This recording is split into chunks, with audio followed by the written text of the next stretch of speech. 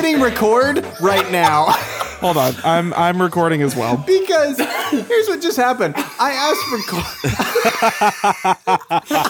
for cold open ideas, and Colton asked, "Can we talk about Ben 10?" So yeah, What about Ben 10, so Colton? no, Colton, I want to give you the floor to talk about Ben 10 because you obviously felt this on your spirit so hard. That apropos of nothing, we had not even mentioned the Omnitrix, Benjamin Tennyson. What is the villain's name? Gilgax or something? Yeah, Gilgax. Is that his name? Is that legitimately his name? I'm pretty sure. If it's could be Gilgax, I'm jumping out a window. Who am I to deny you the callings of your spirit? I am truly I'm a shot so in the sorry. dark. So I want you to Google the villain's name, and when you're done, the floor is yours because okay. you obviously this was. How long have you been sitting on Ben 10? How long have you been wanting on this podcast to talk about Ben 10? Probably like a few months. Judging by the amount of Googling he's doing right now, he wanted to know what Ben 10 was. Vilgax was his name. Vilgax. Vilgax. I was But close. You were surprisingly close. So Colton, go ahead. No, okay. It's just a really cool idea. I don't know. I watched Ben 10 a lot as a kid. I don't know. It just was a really good show. Could you imagine them redoing Ben 10 nowadays? It'd be really cool and interesting. I feel like. Would it? Okay, this is a legitimate question. I'm not trying to poo-poo on your idea. Would it though? No, but it would be Controversial at the best. I mean, they don't have the best track record with live action Nickelodeon shows. It was Cartoon Network, first of all. Whoops. Second of all. Run that one back. Second of all, there goes my 90s kid card. I'm so sorry. Yeah, we will be doing a live burning of his 90s kids card on our Instagram. Like Dixie Chicks CDs. You're going to stack them all up and roll over them with a steamroller. Yeah. Much akin to when you went to church camp as a kid and burned your secular CDs. Bye NSYNC. You're not sending me to hell today. Derek, you're gonna get in sync with God here. Derek, where did you get 30 NWA albums, and why did you bring them to kids camp? I really loved Ice Cube. And it was my dream as a lily white child from Texas to grow up in Compton. Okay, Ben 10 has won. Right. No, okay, hold on. Has won 3 Emmy Awards. It has 5 For what? television. I don't know. I'm looking up stuff. Don't yell at me. 5 television Shoot series. the messenger. Let him speak. 4 movies. 5. Ben 10, the classic. Ben 10 Alien Force, Ultimate Alien, Omniverse, and then the reboot in 2016. Right. It has spanned 13 years, which is Cartoon Network's longest running franchise to date. If you could add something to Ben 10's Omnitrix, some sort of creature, what would it be? He's got literally, if I'm not mistaken, it's by the end of the series, he literally has He's got 10. No, he's got 10. He's got 10 aliens. No, it's literally I think he has access to every alien in the Omniverse. You're lying. I'm not. Okay, hold on. Okay, but then why is it called Ben 10 if he has access to? Right, he had the Crystal Man, he had the Magma Man, he had the Ghost, which was my favorite. 4 arms, up Chuck. There was Pennywise the Clown, Ahsoka Tano. Sure, we're just throwing crap out there. Sebulba, that's a weird choice. There's 283. There's 283 aliens Is that Ben he can 10 transform into. Is Ben 10 is he actually 10? Is it because he's 10 aliens or because he's 10 years old? I don't know anything about Ben 10. I think he also was 10 years old. His name is Ben Tennyson. He is 10 years old in the show, and the original Omnitrix holds the DNA of 10 aliens. They had to give him the Omnitrix because he was going to get bullied to death for having the name Tennyson. Right. No. It was self-defense. Right. It was the show looking out for him. Mm-hmm. And I think at a certain point, his sister learns magic. Yeah, she 100% learns magic. No wonder early 2000s Christian moms had such problems with Cartoon Network. Witches? Oh. Aliens? Yeah, well, yeah, it was if it wasn't The Grim Adventures of Billy and Mandy, it was Ben 10. But everyone left Courage the Cowardly Dog alone. Everyone left Ed, Edd n Eddy alone. Which Ed, Edd n Eddy my had mom some of the most came for Ed, Edd n Eddy. Oh, really? Okay, let me see if any of this like sparks a sense memory for you guys. Here's the list of the aliens that Ben 10 could turn it into: Cannonbolt, Overflow, Heat Blast, Accelerate, Forearms. Throw something made up in there and let me see if I can guess which one it is. Make one up. I was about to say I remember Gray Matter because Gray Matter was the ghost one, which I said was my personal favorite because I'm what? Edgy. Give me 11 aliens and I want to see if I can find the one that doesn't belong. Well, okay, there's 19 on here, so no, okay, I'm not gonna don't read them all. This is okay. Hold on. I'll read the main ones because there's a few main ones. Tell you what, you read them and I'm gonna introduce the podcast. Just keep going. Keep listing them off. No, wait, hold on. Hold on. Let me. Okay, I think here's the main ones: Heat Blast, Accelerator. So this is Stir the Plot, a podcast where we watch the first and last scenes of a movie, Diamond Head, and then we try and Stinkfly, improv what happens in between. My name Humongosaur is Grombus. I'm the 11th alien that Ben 10 can turn into. Way big. My name is Derek Ajmorgador. I'm the 12th alien, and I turn into a friendly dog that also has 9 tails. Whoa! My name is Colton Hart, the upchuck of this podcast, because I chew up what Derek and Brady spit out, and I turn it into a plasma ball that shoots out. Hey, my name's Tyler. Okay. No. We have to unpack that sentence now because essentially what you're saying is that Brady and I mama bird you and you just throw it up. Visually, we upchuck comedy directly into your mouth, your gaping maw, and I don't like that at all. It is only 9 o'clock and this already has full like 10:30, 11 o'clock Stir the Plot energy.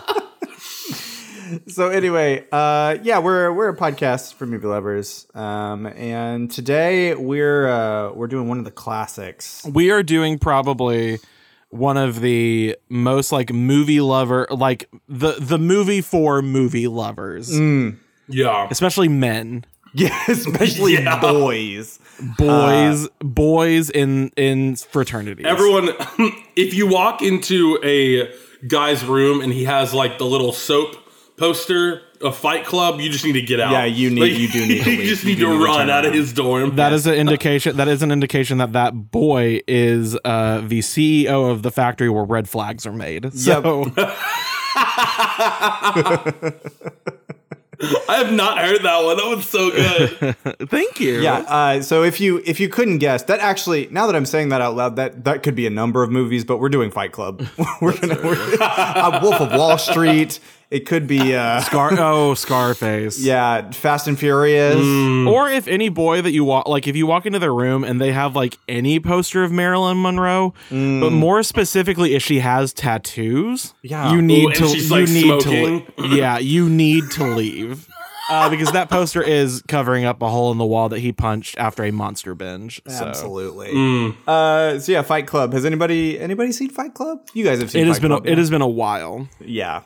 Colton, how about you? I was told I wasn't allowed to talk about it.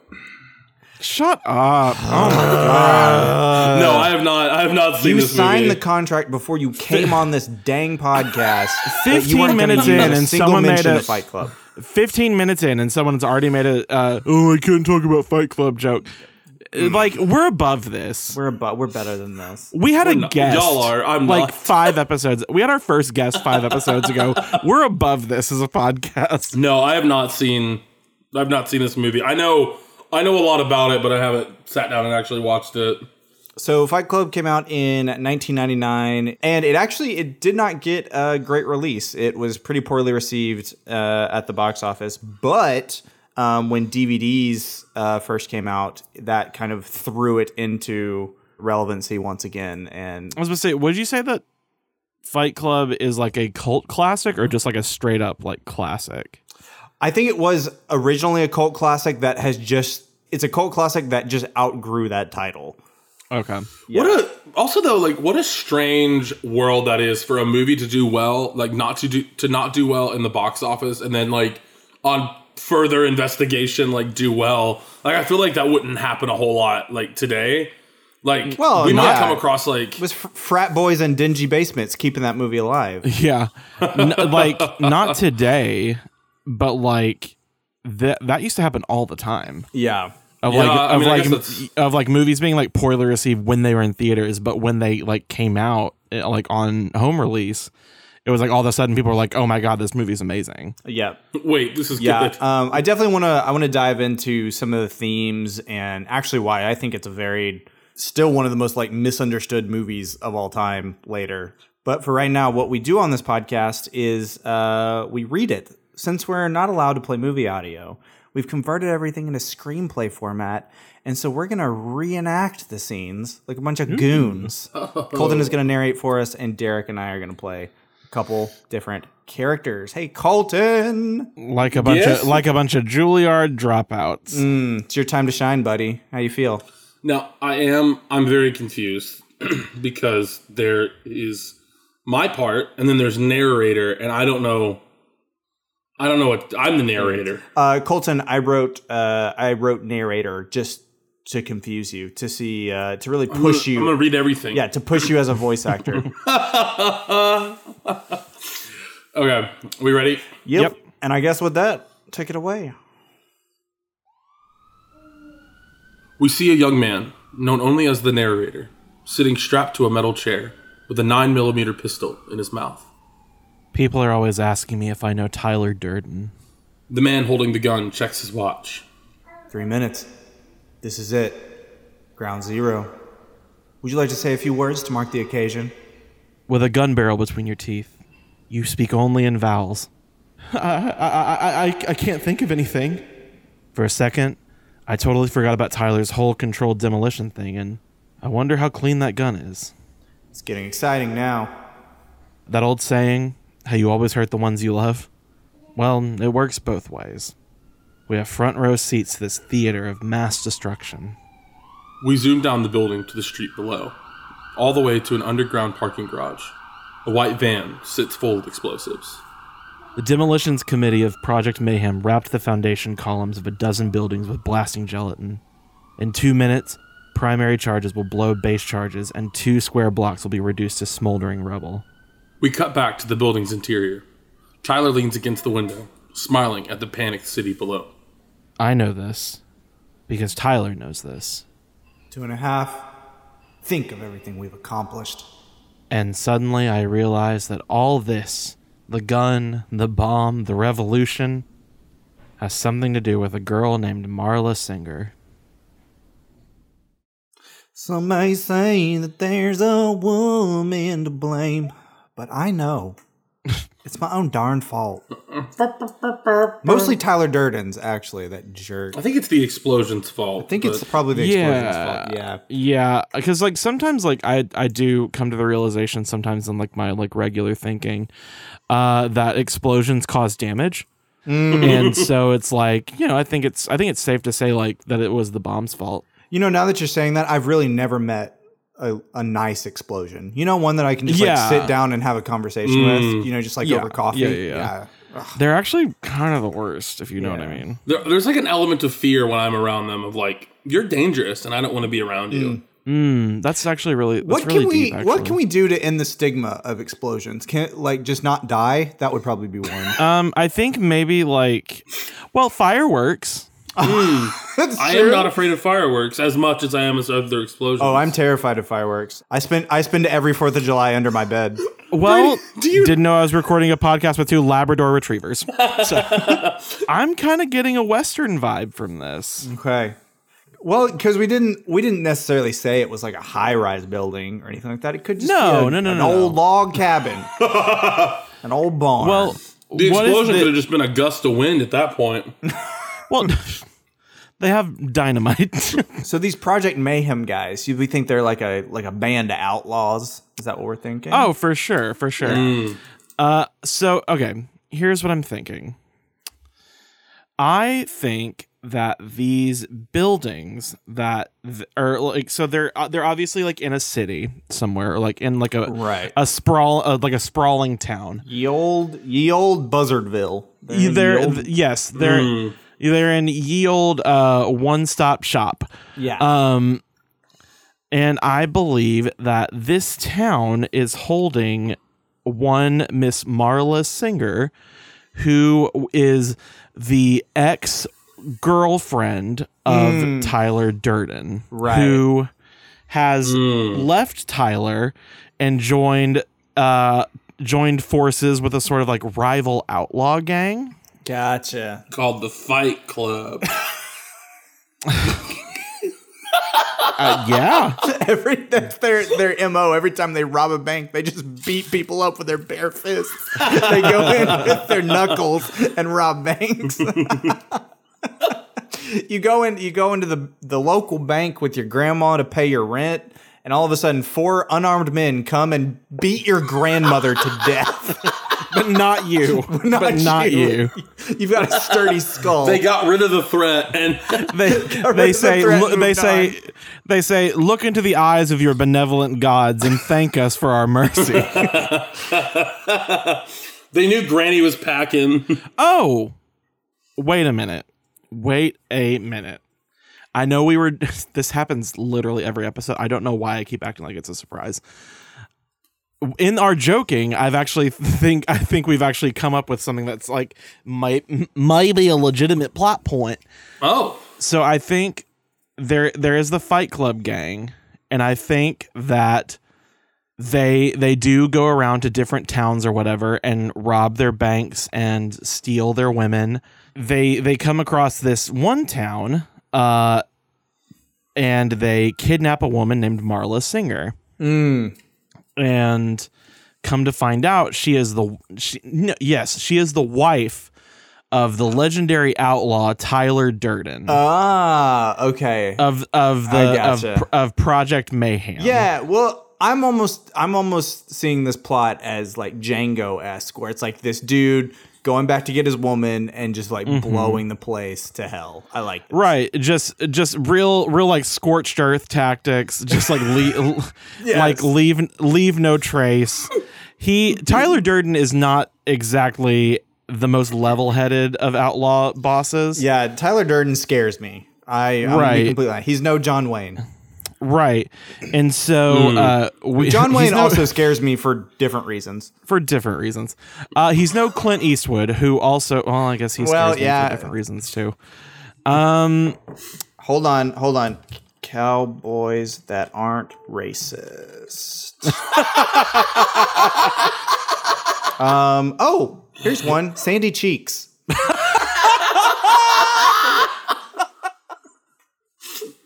The rootness tootness of cowboys. Wait, is Woody racist? Oh no, he was a little bit. Yeah, I was going to say he was a little classist in the fourth Toy Story. Yeah, I was going to for sure. Yeah, he's definitely classist. The way that he acted whenever Buzz started speaking Spanish in Toy Story 3 was a little sus for me. He started just kind of shifting. I did see him reach towards his like wallet a couple of times as Buzz got around him, so it was like, okay, dude, calm down. Yeah, he kept murmuring something about like, this is America, speak American. He was real eager to change him back. Like he wasn't accepting of his... Yeah. Anyway, he's no Woody. Tyler Durden's just a complete psychopath. But we like him. He is a likable dude. All right, so the narrator, I think, you know what? Let's say this. The narrator is a member of the Mayhem gang that was sent to infiltrate the Fight Club. Or do we think maybe he's a member of the Fight Club and he's telling this from the perspective of like, I was there when all this crap went down. Yeah. Okay. Yeah, I like that. He got kidnapped by Tyler and is telling this from like a victim standpoint of Tyler's wrath.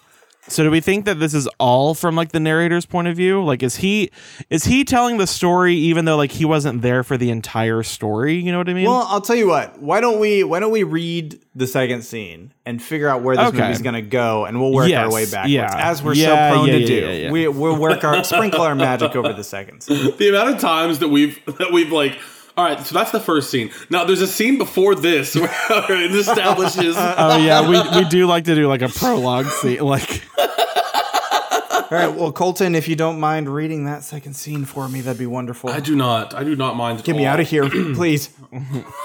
I got deadlines.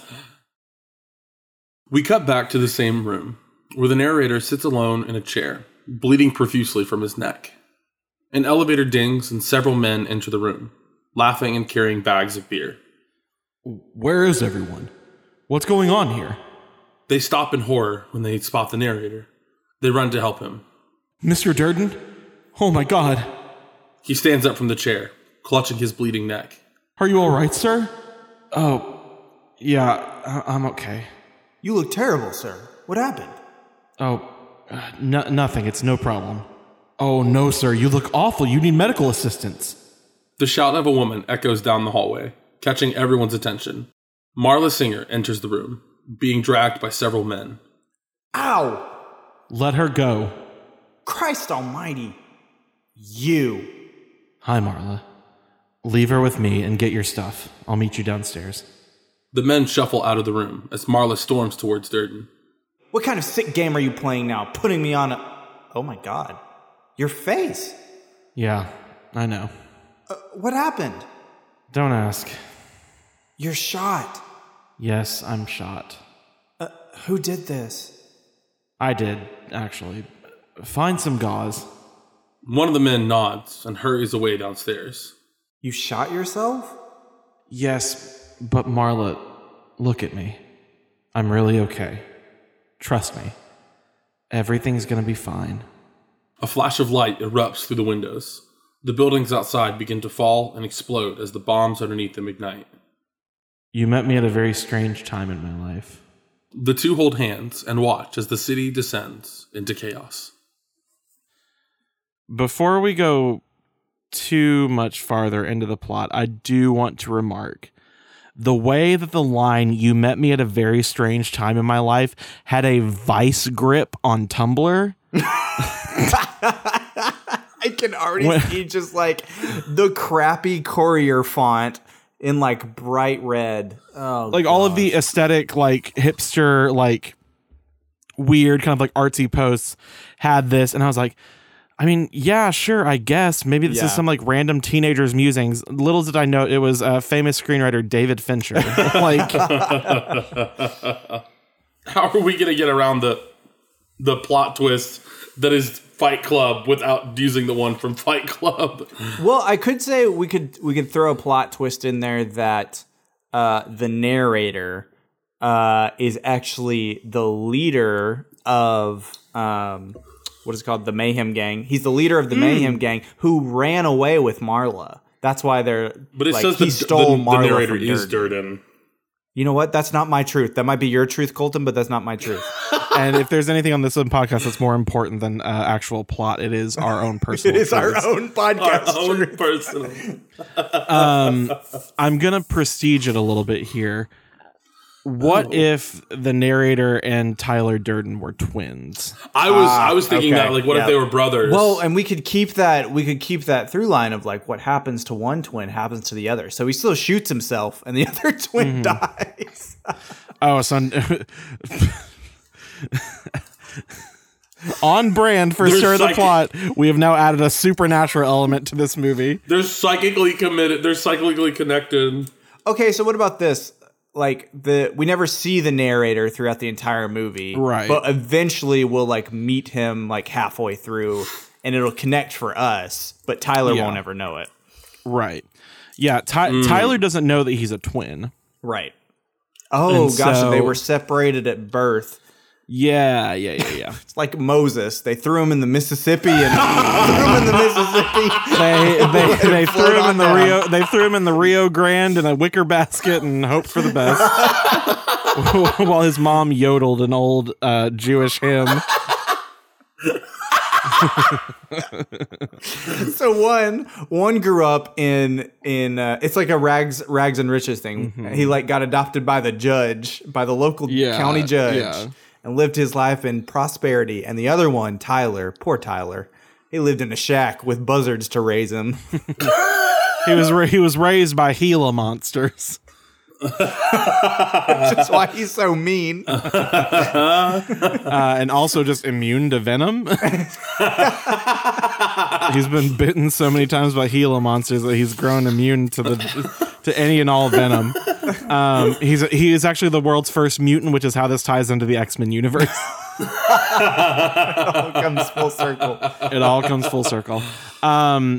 So yeah, halfway through the movie, we actually find out that the narrator we're like, wait, is that Tyler?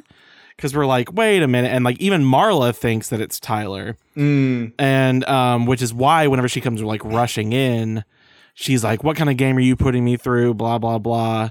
Because she thinks she's... What if... Oh, yeah. What if he like steals his identity? Yeah, he steals Tyler's identity. Yeah, that's what I was thinking. And he like takes over the gang. And whenever he says, I shot me, it's kind of like a joke of like... I kind of like the idea of stealing an identity, but I want to like level it up a little bit. I want to punch it up. Yeah. What if there's a shot? We don't actually see who gets shot. No, yeah, that's what I was thinking. Yeah. But it's like, when the guys come in, they see this, they see this person get shot, or they see this person is shot, and we don't know if it's actually Tyler or the narrator. So yeah, let's set the stage. His face is so beaten up. Yeah, let's set the stage that like the whole movie, Tyler's been tracking the narrator, and they've been going like back and forth through like canyons and mountains, and there's horse chases, and it's very exciting. And it all ends on like a big shootout at a cliff, where that's the big reveal. It's like you see them face to face for the first time and realize that they're the same person. And then there's like a quick draw and a shot, and you don't know who survived. Right. It's like Tyler and the Mayhem gang have tried to enact Project Mayhem to get Marla back from the Fight Club, and they're gonna like blow up their hideout. Right. Oh man. But what they don't know is that there's also been members of the Mayhem gang or of the Fight Club that have infiltrated the Mayhem gang and have placed random charges throughout the town, so that when the Fight Club building goes off, so do a bunch of other buildings, and the town descends into chaos, and they can blame it on the Mayhem gang. Right. Oh, and then they sweep in and take over, but we still don't know. We still don't know which the narrator or Tyler is alive. Right. And people will debate it for decades, on Tumblr forums. Guys, are we Christopher Nolan? I felt like I was doing a pretty big like galaxy brain move when I was like, we don't actually know who got shot. No, that was really good. I definitely don't think I would have gotten there. Stop! Stop, please. You're literally stop. You're literally gassing me up. All right. Okay. I'm perfectly happy with that plot. Yeah, that was fun. Yeah, that was good. Yeah. I've been wondering this for years, but how does this movie actually go? Derek, do you want to explain it, or should I?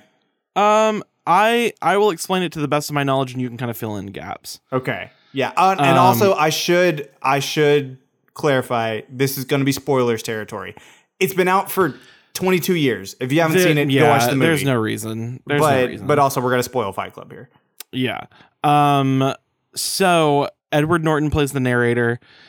He's kind of this like scrawny, like do nothing guy until he meets Tyler Durden, which is Brad Pitt, which is this like machismo kind of like aggro dude who introduces him to this secret fight club. Just very chaotic evil type. Not even chaotic evil, just like, I don't even know how to describe him. Just chaotic. Yeah. Introduces him to this like secret underground fight club where basically he is training the narrator to not be as much of a wimp.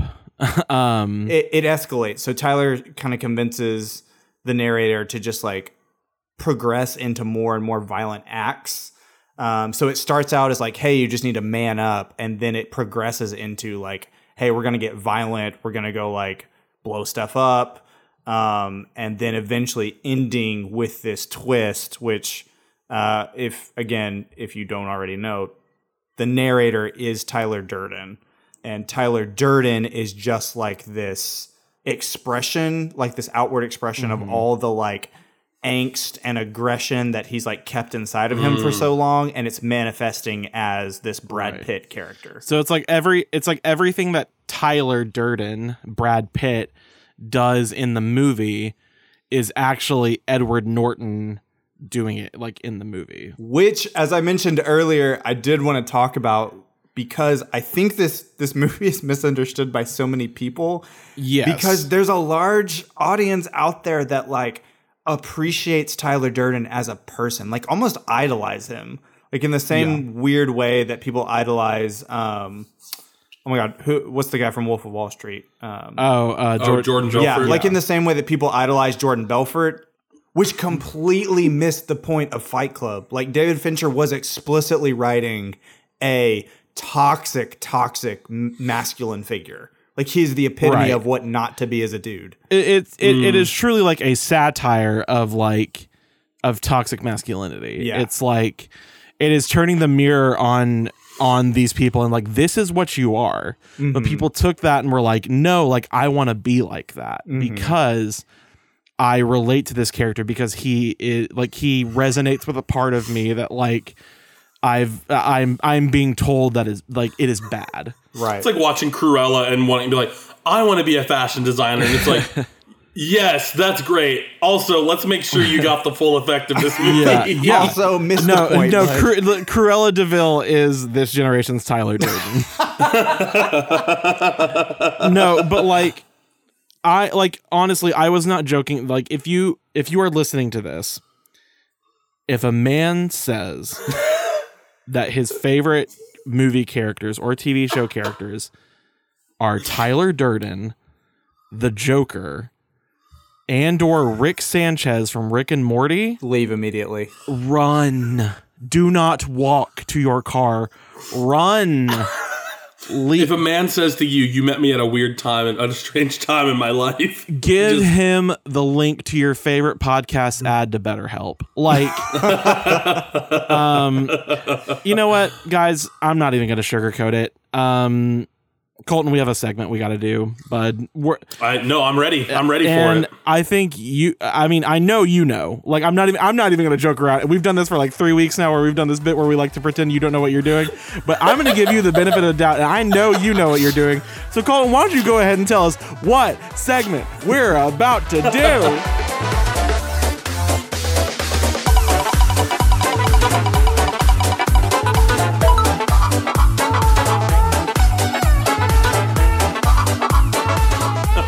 Welcome to Shaken Not Stirred, the part of the podcast where we take a random movie or TV show and we pair it with a random movie genre, and we make up a completely new movie, just a brand new movie, usually funny with a supernatural element as per usual. You can find it in the $5 DVD bin at Walmart. It'll be yeah, probably truly lying somewhere in there with like A Dog's Way Home.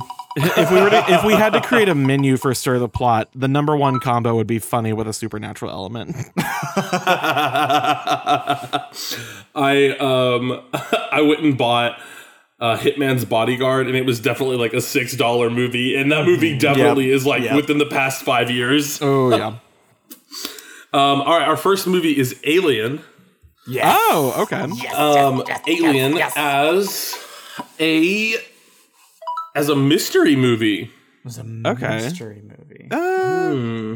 Ben 10 is no. You had this plan, didn't you? Yeah. This is a scripted moment in the podcast where it's like you brought up Ben 10 because you knew we were going to get Alien during Shaken Not Stirred. The mystery of how did this show get produced? The mystery of, how about this? There's been a murder in the family. This rich, wealthy, eccentric uncle has been murdered, and everybody goes to the estate to read the will. But when they bring out the body and it's examined for the first time, there's like a weird hole in his chest, almost as if something has like come out of it. I like that. So the body comes out. And what if they start reading the will? And in the will, he reveals he doesn't know who, but one of the members of the family is an alien. Yes. Yes. Yep. And then they've got to So they've got to figure it out. It's almost like The Thing, where it's like any one of us could be the alien. It turns into like Clue, where they like well, they don't bar the doors. They don't like bar the doors in Clue, but like they like shut and lock all the doors and they don't let anyone out. They're like, all right, we're gonna figure out who this alien is. So this is giving me like Knives Out meets Clue meets Alien meets The Thing. Turns out they're all aliens except for one. Except for one person, yes. That is actually a really good twist, is like they're all aliens, but like the murderer is a human, and but to them, like the human is an alien. Oh man. And we were the aliens the whole time. Oh. Humans are the virus. It's like a Twilight Zone thing. Oh shoot. Oh man. I am ascending to another plane of existence. We are so good at this. It like pans out and it's not Earth. Like it's like red and blue. Like man. Okay. We got because I'm gonna write this. Write that down. We gotta get the next movie. TM. Oh man, what a fall down. Look, I went to get a lot of these. I went to like random movie website generators. That's how I got this one. Just drop it on us. Turbo. The Fast Snail movie, if you'll recall. Oh. There is nothing on this earth that would have prepared me for that.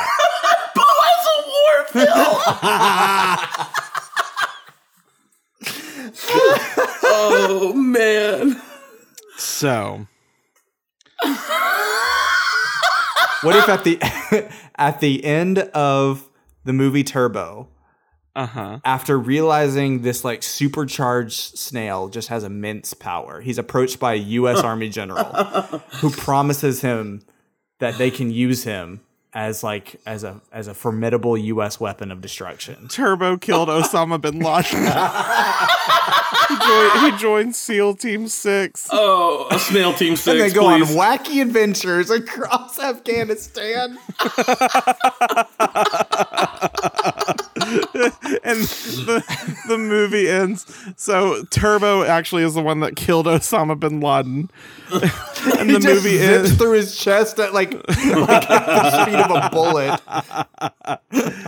And the movie ends with the CIA coming to Turbo's house and is like, "Hey, we have to clean up loose ends." They Pour salt on him. They pour salt on Turbo. He's killed one of those like assault like bug killers, like the little salt guns. The salt gun. Little salt gun. Yeah.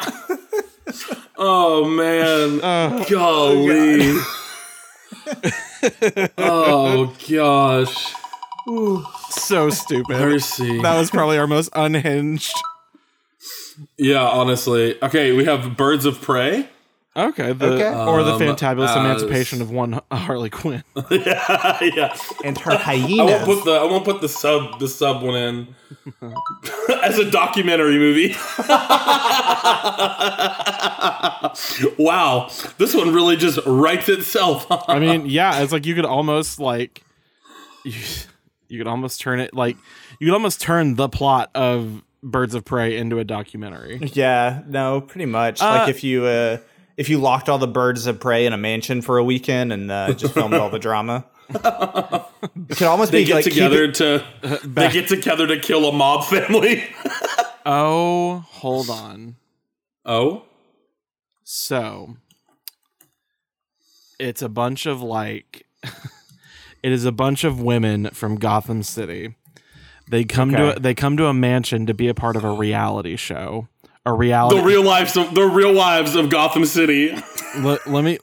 I Real like Housewives. that. Let me. We'll keep a hold on that. It's like we'll see which ones we like better. So they come to Wayne Manor to be a part of a reality dating show.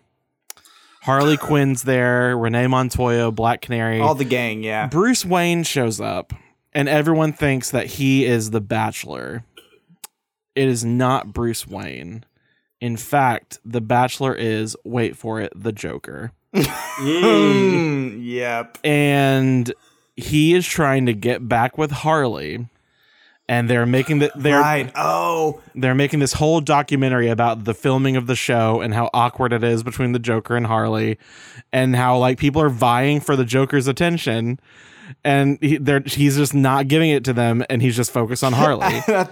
At the end of every episode, instead of bringing him a rose, they just like have to present him with like a gift from Gotham, like a bag of cash, or like the head of his enemies.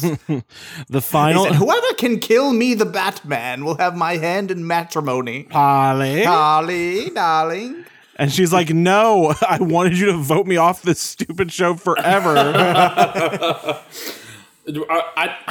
I'm gonna apologize in advance, but can we call it The Bachelor?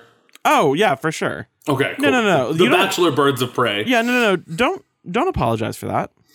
I thought you were going to yell at me. I'm sorry. No, that's good. No. Well, I can't yell at you. It would peak my audio, and I'd have to, give me issues and everything. So I try not to do that. Peaked audio, that sucks. Yeah. We all try to control our just unhinged temper on this. Right. All right.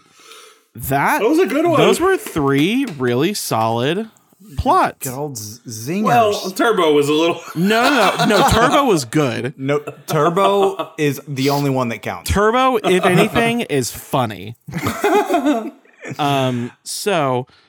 Where's this car going? So where are we going, Dad?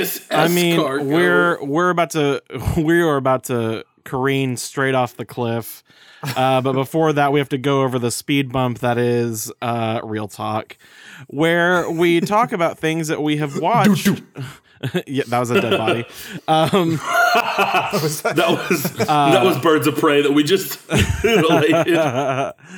Where we talk about pieces of media that we have seen over the past couple weeks, and we're going to give you some suggestions. I have 2 things for you this week. The first one is a movie, and it is a little movie called In the Heights. Yes! I was going to bring that up too. So it is popular on the internet to make fun of Lin-Manuel Miranda. Which I think is completely warranted. Lin-Manuel Miranda sounds like he's saying Hamilton with his nose closed. At the eye of a hurricane. I am not throwing away my shot. But In the Heights was actually his first musical before Hamilton, obviously. Yeah. And it translated very well into movie form. I fully agree. I've never seen the Broadway musical, but I've seen clips of it. There are actually clips of, I guess it's like a high school production of it that is truly, and I kid you not, an all white cast. And people on TikTok have dubbed it In the Whites.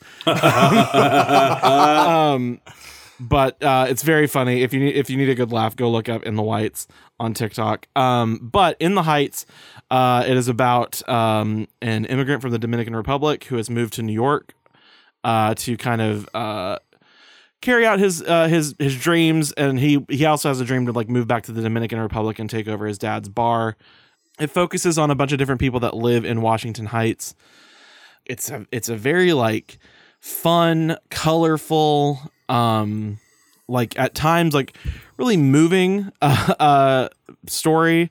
It's just really good, and I was actually having a really bad day when I went and watched it. I'd just gotten some like kind of disheartening news. It is for sure a feel good movie. Like if you just need something uplifting after 2020 and 2021, this is your Also, Anthony Ramos did great. Oh, he was great fantastic in this movie.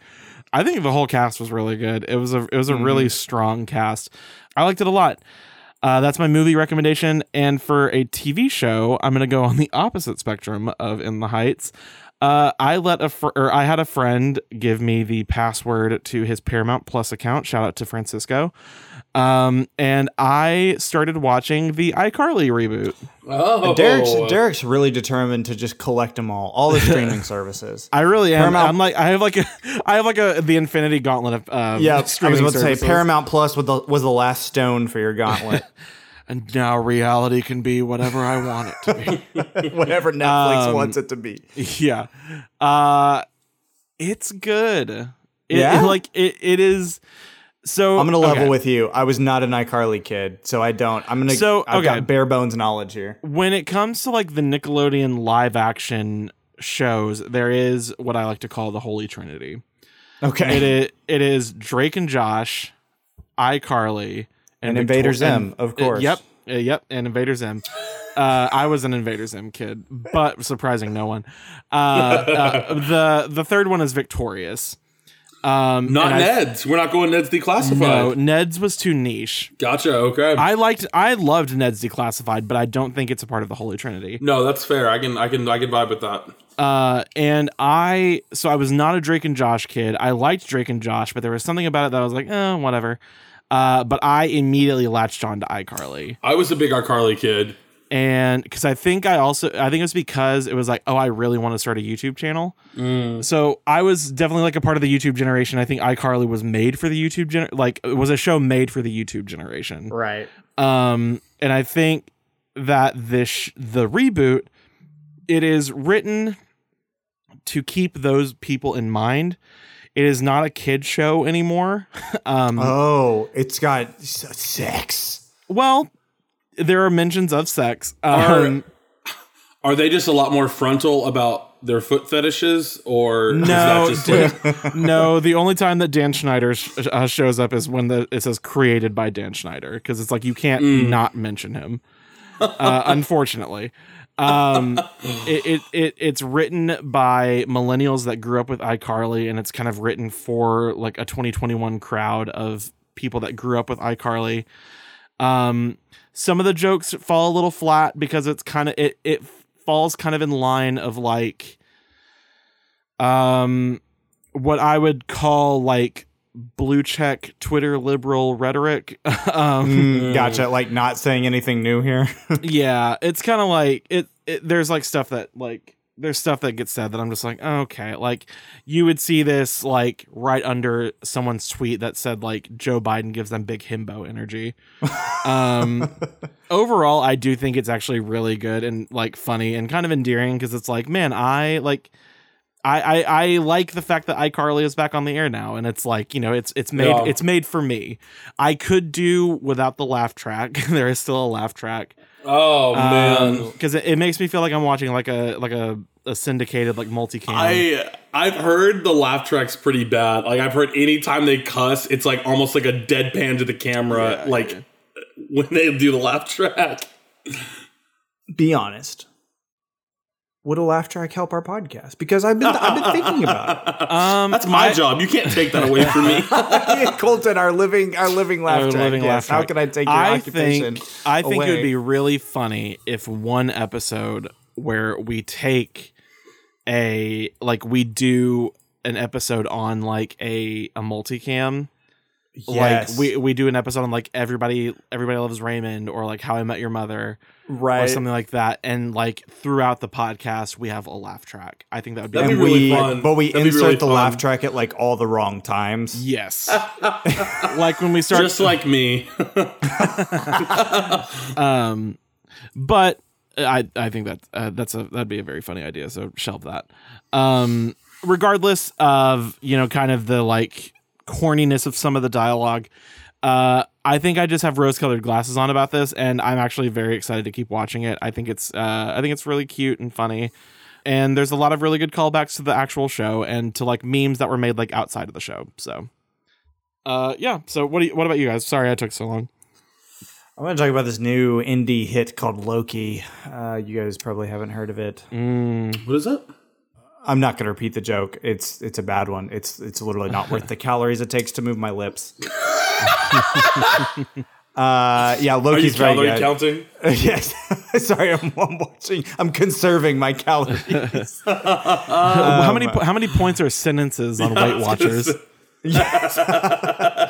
It's very, very good. Of the 3 Disney Plus Marvel shows, this is by far the best. Yeah. I think WandaVision had a lot of just sort of like initial buzz and hype behind it, but I think Loki was the one I was the most excited to see. Yeah. And the first 2 episodes have delivered in a way that I don't think any of the other shows have. Excellent. Just excellent television. Yep. Just like a fantastic show. It truly is.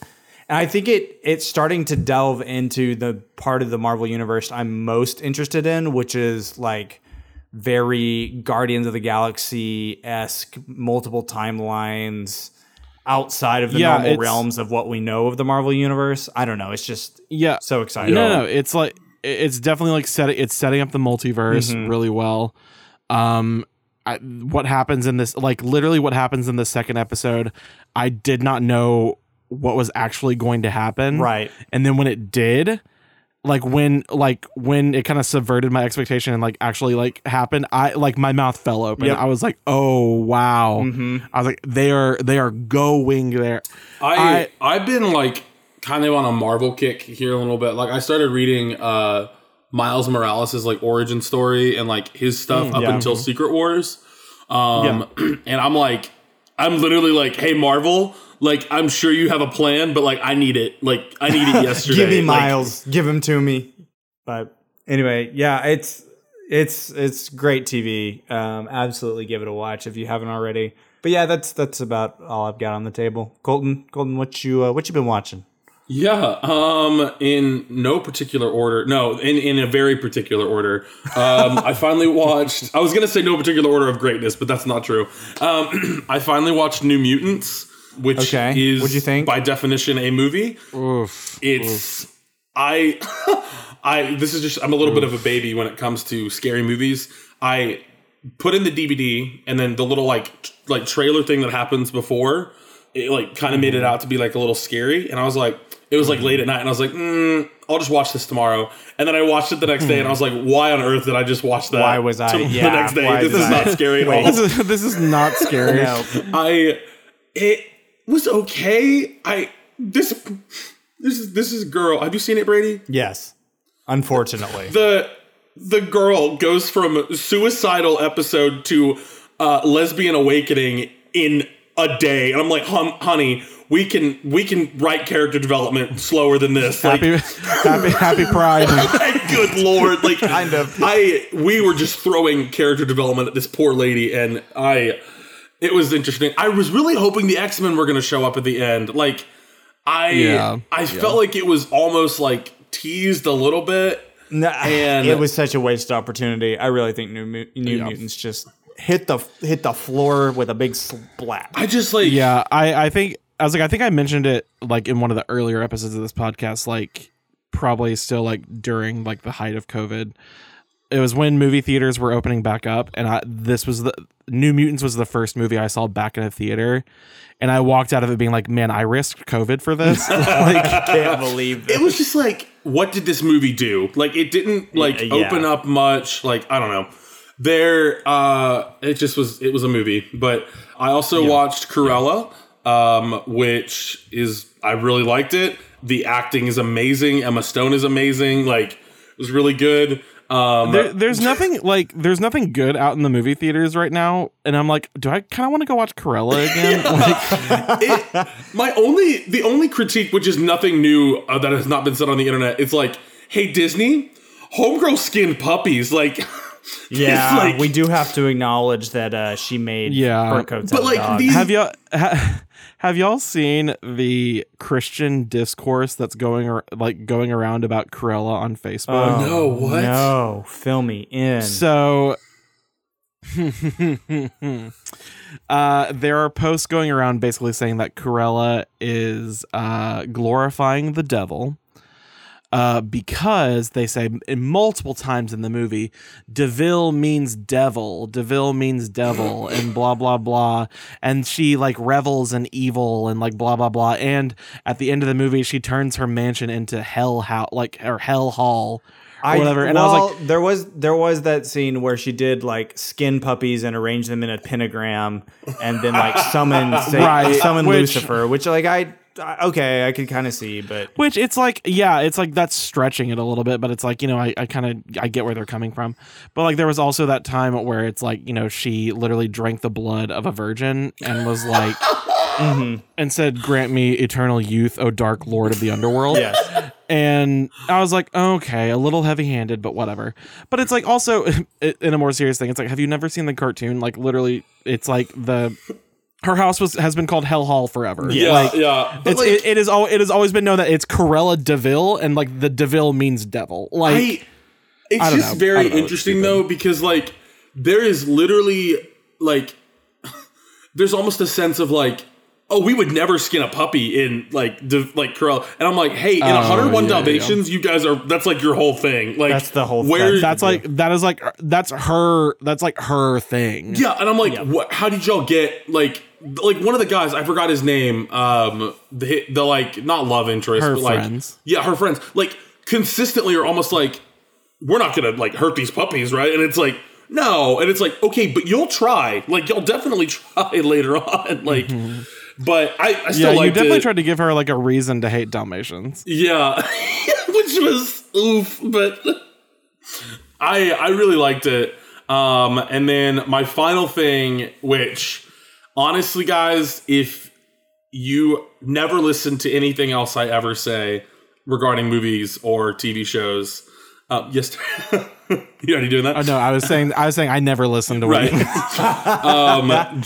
I just want y'all to listen to this, and that is Netflix's Sweet Tooth. Oh, yeah. Okay. It is literally like, it is my favorite. Like it's not a very sad movie, or it's not a very sad TV show. I literally like do not cry like ever, and like tears have like welled up in my eyes just at how cute this show is. Small boy with antlers, gotcha, huh? Little antler man. Okay, antler look boy, here. gotcha. Little deer boy. Little deer boy, No, gotcha. but so okay, it is very. Keep him indoors during the months of November to January.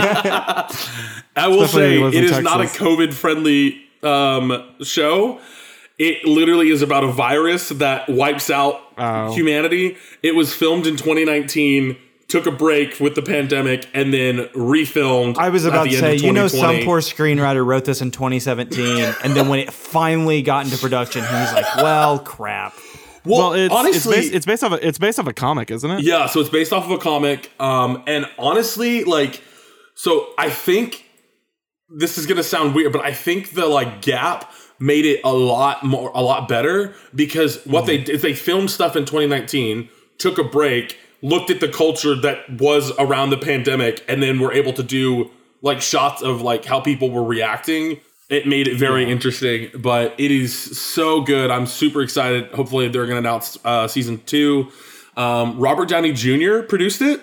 And which I found out that Robert Downey Jr. Fun fact. Yeah, him and his wife are producing movies and TV shows that they like want their kids to watch, and it's just like they do it so that their kids will have something like wholesome and like that they can have their name on, like that they can watch, and it's just like, imagine just being that much of a figure in the entertainment industry that you can just be like, "Hey, Hollywood, serve my child television." I can almost guarantee you that like anything they want to do is going to be greenlit forever. yeah. But yeah, it's really good. I like, even just thinking about the first episode, like I could watch it right now, and it's just so good. So I definitely recommend that. Okay, sweet. All right. Well, this has been Stir the Plot. Thank you guys so much for listening. You guys are the reason we do this the reason we run this train into the ground every week. Choo choo. Yeah. As always, you can reach out at stirtheplot@gmail.com or on Instagram, Facebook, any social media platform, really. And if you're enjoying the show and you like us, and we mean anything to you, you're going to go on iTunes and you're going to leave a 5-star review. It helps other people find the show, and it's a great way for us to share the Stir the Plot love. And also, we've got a Patreon, and if you want to help support us financially, you can go on there. We've got some fun bonus content as well as some merch on our Redbubble you can check out. We've got a ton of like ideas for new content for Patreon. I'm gonna probably spoil just a couple of them right now. We've got one where we do basically the entire like Stir the Plot shtick, but for video games. We've got one where we are all avid consumers of coffee, and we actually just want to do one where we just drink coffee together and talk about our lives. And actually, that might be a great episode for a Q&A that we've been suggesting. What if we just grab some coffee and do a Q&A episode? Yeah, for Stir sure. the pot of coffee. I'm so good at this. Oh my gosh. Freaking A. Like, Wait, what'd you say? Stir the pot of coffee. Like, it's just like, I don't know how I do it. Like, just do it. And I'm dead. DED dead. I want to work for a company where they just like bust in my door, like, do you have anything? And be like, no, sorry. No, like, I can't, no, like, sorry. nothing. Like, what about this? Got it. Like, Well, anyway, yeah, we're gonna get some Q&A questions together and have a fun little campfire. Are you like manifesting that we're gonna get some Q&A questions? Yeah, Because we no, haven't I'm gotten speaking any. this into existence, and also I know where all of your families are, so please send in Q&A questions. I know where a large demographic of you are currently residing in the summer of 2021. I can go to your cabin and Yeah, and thank you so much to 11 Acorn Lane for the use of our theme song "Stay" Electro Swing remix. Hey Derek, send this train home. Yeah, so this is a segment of the podcast I like to call In Review, where we don't actually read a review from our show because we don't get that many. We read a really insane review from a movie that is found on the website Letterboxd. And then he makes us guess like the Riddler. Oh, yes. Riddle me this, Batman. This review comes from Letterboxd user Mac for a movie that came out in 2010. Oh, gosh. Mac gave this movie half a star, and they said this movie made an entire generation of men undateable. Riddle me that, boys. Man. 2010. I'm gonna go with Wall-E. Strong choice. I'm gonna go with Inception because I feel like the undateable part. Stronger choice. Yeah, no, that's valid. Yep. So, again, incredibly strong choices, but they were both wrong. This is actually the cult classic Edgar Wright film Scott Pilgrim. God Oh my gosh! Undateable? What are you talking about? I think you mean more You have to dateable. admit. Yeah. You have to admit. Yeah. Scott, no, that's there's valid. something about Scott Pilgrim that makes men insufferable. I've somehow ended up on like bisexual TikTok and like literally no, it like is very frustrating to me because so much of it's like, bisexuals love these movies, and it's like Scott Pilgrim, Juno, and like anything like that. And then other things will be like, It's like all the movies you I was like. gonna say, and I'm like, I've never seen Juno, anything but like Colton likes. Brooklyn Nine-Nine, Parks and Rec, The Yeah. Good Place, and I'm like, Yeah. hey, these are just shows that are like widely enjoyed by people. Or you're just you are feeling a little attacked because you might be a big red biplane. My name is Brady King. My name is Derek Foltz. I'm JJ the Jet Plane, Colton Hart. I'm Tyler. And if you see Sandra Bullock, give her a hug. And tell her to stop talking about Fight Club. It's supposed It's like to literally be the a first secret, rule. That's Sandra. very Literally good. the first rule.